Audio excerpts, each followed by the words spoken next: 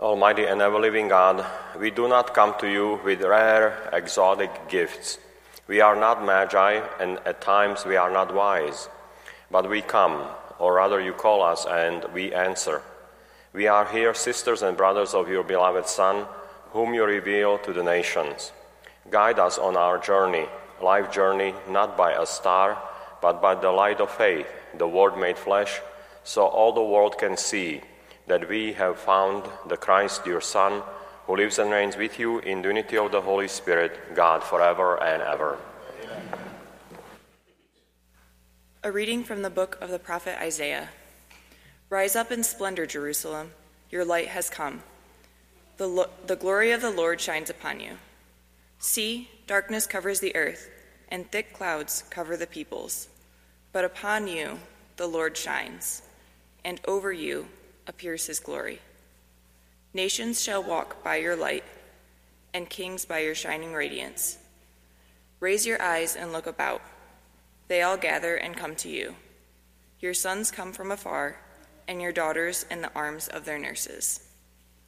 Then you shall be radiant at what you see. Your heart shall throb and overflow, for the riches of the sea shall be emptied out before you. The wealth of nations shall be brought to you. Caravans of camels shall fill you. Dromedaries from Midian and Ephah, all from Sheba, shall come, bearing gold and frankincense, and proclaiming the praises of the Lord. The word of the Lord. A reading from the letter of St. Paul to the Ephesians. Brothers and sisters, you have heard of the stewardship of God's grace that was given to me for your benefit, namely, that the mystery was made known to me by revelation. It was not made known to people in other generations, as it has now been revealed to his holy apostles and prophets by the Spirit, that the Gentiles are co-heirs, members of the same body, and co-partners in the promise in Christ Jesus, through the gospel. The word of the Lord. The Lord be with you. A reading from the Holy Gospel according to Matthew. When Jesus was born in Bethlehem of Judea, in the days of King Herod, behold, Magi from the east arrived in Jerusalem, saying, "Where is the newborn King of the Jews? We saw his star at its rising and have come to do him homage." When King Herod heard this, he was greatly troubled, and all Jerusalem with him. Assembling all the chief priests and the scribes of the people, he inquired of them where the Christ was to be born. They said to him, "In Bethlehem of Judea, for thus it has been written through the prophet, and you, Bethlehem, land of Judah, are by no means least among the rulers of Judah, since from you shall come a ruler who is to shepherd my people Israel." Then Herod called the Magi secretly and ascertained from them the time of the star's appearance. He sent them to Bethlehem and said, "Go and search diligently for the child. When you have found him, bring me word that I too may go and do him homage." After their audience with the king, they set out. And behold, the star that they had seen at its rising preceded them, until it came and stopped over the place where the child was. They were overjoyed at seeing the star, and on entering the house, they saw the child with Mary, his mother. They prostrated themselves and did him homage. Then they opened their treasures and offered him gifts of gold, frankincense, and myrrh. And having been warned in a dream not to return to Herod, they departed for their country by another way. The Gospel of the Lord. Praise to you, Lord Jesus Christ.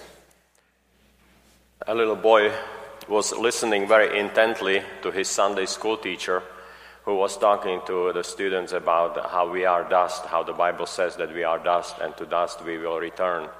So she explained to them carefully what that means, and When the boy came home, very excited, he told his mother, or asked his mother, "Mom, is it true that we are dust before we are born?" And she said, "Yes, I believe it is true." And then he asked, "Is it true that we become dust when we die?" And she said, "Yes, it's true." So he said, "Come quickly and look under my bed. There is somebody either coming or going." So, coming or going. Especially you who are parents raising children, sometimes we find ourselves in that position. Are we coming or going? Or it's one or the other. Always on the run, always coming or going somewhere. Today we are coming to celebrate the Epiphany of Christ, of the Son of God, but we are also going. We come here and we go. We don't stay here. God sends us forth to celebrate and to translate what we celebrated here, to celebrate it outside, in our homes, in our workplaces, or wherever we happen to go. So today we are reminded that Epiphany is something that is an ongoing event. Yes, it happened many years ago when Jesus was revealed to the nations, and not just to the Jewish world, of course, but to the Gentiles as well. The readings make it very clear. All nations will see God's glory. All nations will benefit from the gift of salvation, not just the selected few. Because a lot of times for the Jewish people, they wanted to protect their chosen status. It's only us. Nobody else is part of it. So God said, no, everyone is invited to be part of God's family. So the three magi, or the three kings as we refer to them, came to see Christ. They found him. Why? Because they followed the light of a star. They didn't just say, oh, it's one of the many signs that we see in the skies. No, they knew God is telling us something, and they followed that light. And that light brought them to the light of the world, to Christ. So there are some similarities, some parallels when we look at their journey and our journey. In their journey, it was the light of a star that guided them, and they were able to find Jesus. For us, it's the light of faith, the power of love that we follow. And when we do that, when we follow them, we too find God more and more. We too become closer and closer to God more and more. And we become closer to one another. We become kinder, more patient, more compassionate.